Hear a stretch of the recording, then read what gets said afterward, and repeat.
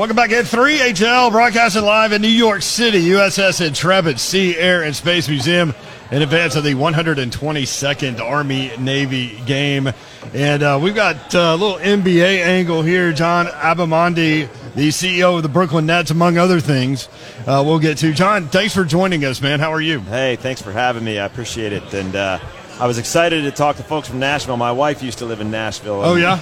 Used to go down there and visit her in Brentwood, I think the neighborhood. Hey, yeah. there we She go. used to live on a street called Old Hickory, which I thought was like the most southern name ever. That road is like 700 miles of It road? stretches in Nashville? across Yeah. all of Brentwood, Nashville, the Hermitage, you name it. Yes. Old Hickory. Yep. That's I awesome. love it. So you have a naval background. So what does this Army-Navy game and the event and everything that goes with it mean to you? Well, a lot of people say it, but it really is true. This is America's game. Yeah.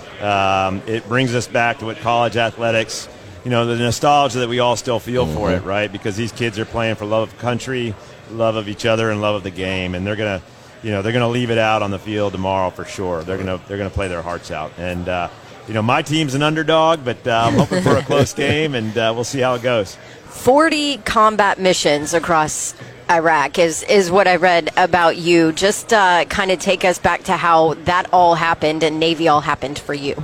I grew up the son of a military officer and went to college on an ROTC scholarship, which helped me pay for school, obviously, and then had the opportunity to serve as a naval officer after college and went to flight school. I saw Top Gun at a very impressionable age.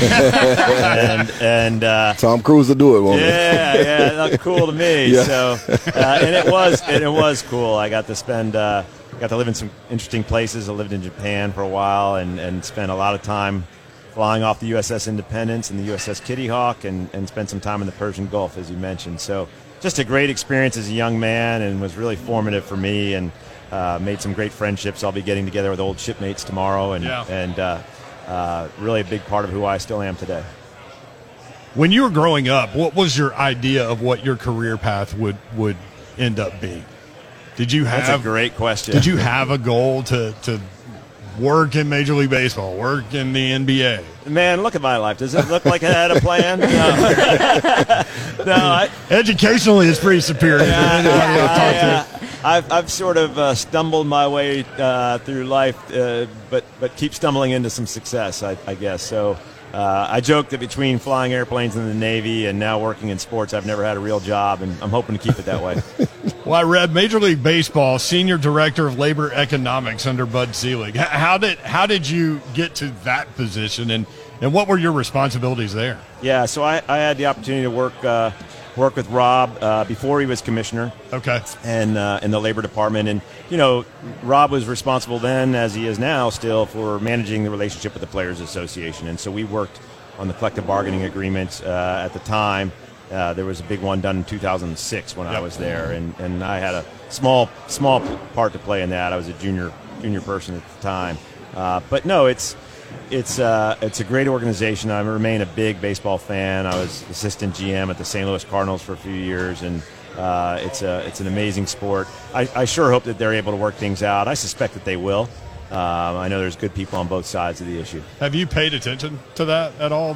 For those that don't know, the 9th work stoppage in Major League Baseball. Hopefully it doesn't cost us games, but have you paid attention? I have. Yeah, I have. I still have a lot of friends in the industry, both at the league office and at various teams. And, I'm optimistic that they'll work through it.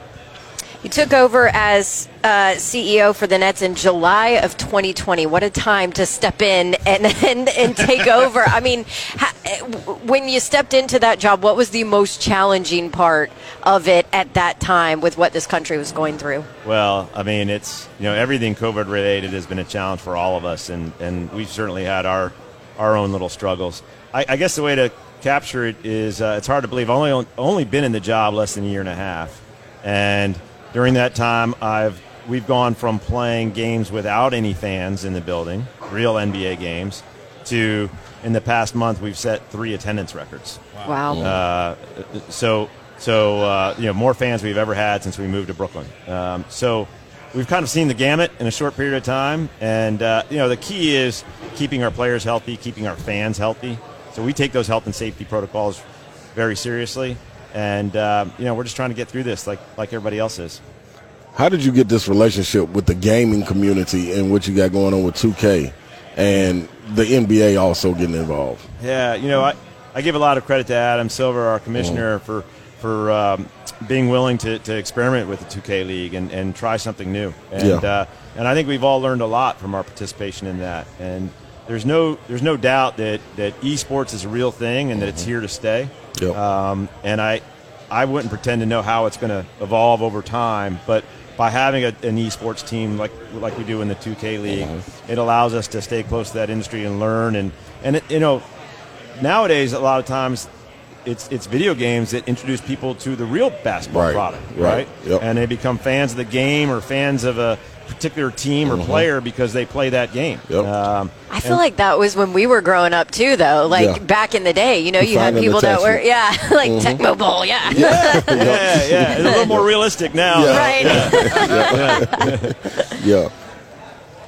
John Abbamondi, the CEO of the Brooklyn Nets, with us on 3HL. So for those that are listening that are expecting us to ask you about roster questions and Kyrie Irving and all these things. The obvious here. The way that your guys' organization is structured is that you handle the business aspect and the general manager handles roster management. How does that all work and fit together as a puzzle? That's a great question. So Sean Marks is our general manager. He's incredible at his job, and he's a great partner to me. I like to think I'm a good partner to him as well. And when there's big decisions to be made, we work together. But by and large, I joke with him. My job is to bring the money in, and his job is to go spend it. So that keeps it pretty clean. It's a healthy marriage. Yeah, exactly. Yeah, it sounds like my marriage too, doesn't it? How do you the ventures that players may want to go into? Like, you got guys that's well-rounded, like Kevin Durant and guys like that. Do you assist them into outside things, outside of sports and things like that they may want to go into, or no? It's a great question, and under the NBA's rules, there's restrictions on what teams can do with players when it comes to their other business initiatives. Right. But I will say that we're very close, obviously, with not only Kevin but with his agent, and 35 Ventures, which is his firm here in New York City, and so we're involved in a lot of the same things together, but we do have to abide by certain rules. Okay. Yeah, I was wondering that because I know Golden State does a lot of things as far as guys like Andre Iguodala and introducing them into different markets and things like that. So and I think that's one of the reasons why players want to come play in a place like Brooklyn, right? Because there is so much happening here, whether it's finance or tech or crypto, right? Like this is a hot city for all those industries. Yep. John Abbamondi with us. Real quick, going back to your Major League Baseball history, could you see a day where Major League Baseball ends up in Nashville?